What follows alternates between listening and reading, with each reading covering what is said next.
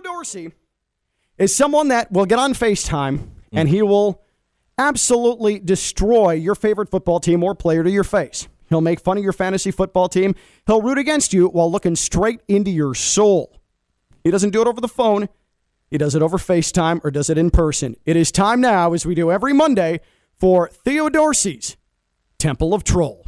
Congregation, it's time to hear the good word. He prays for your sports pain, roasts you, then rejoices and preaches pettiness. Theo Dorsey is in his bully pulpit in the Temple of Troll.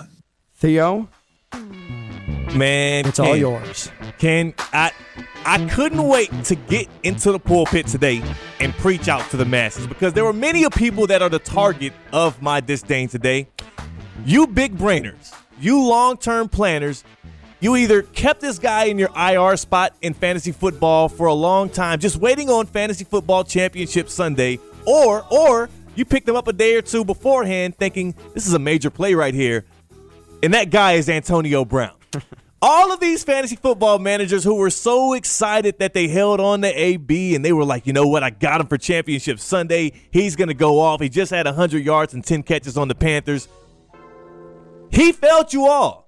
Not only did he not get into the end zone, which I guess he did go into the end zone with his shirt off, right, Ken? He got to the end zone for you on his way out of the field, but he left that game, and with it, he left your hopes of possibly winning a fantasy football championship. So to all of you AB believers who drafted him or picked him up late or kept him in the IR spot, ha to you. You lost your fantasy football championship because you relied on AB, and just like the Bucs, you got to move on without him. Sorry. Ooh, man.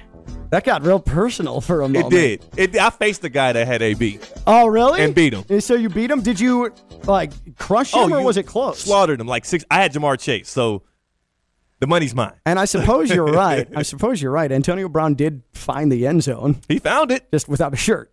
Without his shirt. While the game was happening. While the game was going on. He made NFL history. Theo's back tomorrow. We'll do it again. 2 hours here on Ken LaVicka Live. Want to thank Stone Labanowitz, Friday Night Lights. Theo and I will talk to you tomorrow at noon. Don't forget, Josh Cohen of the home team. New time 4, just a couple of hours from now. I'm Ken LaVicka. I've been live on ESPN 106.3. Bye-bye. Peace.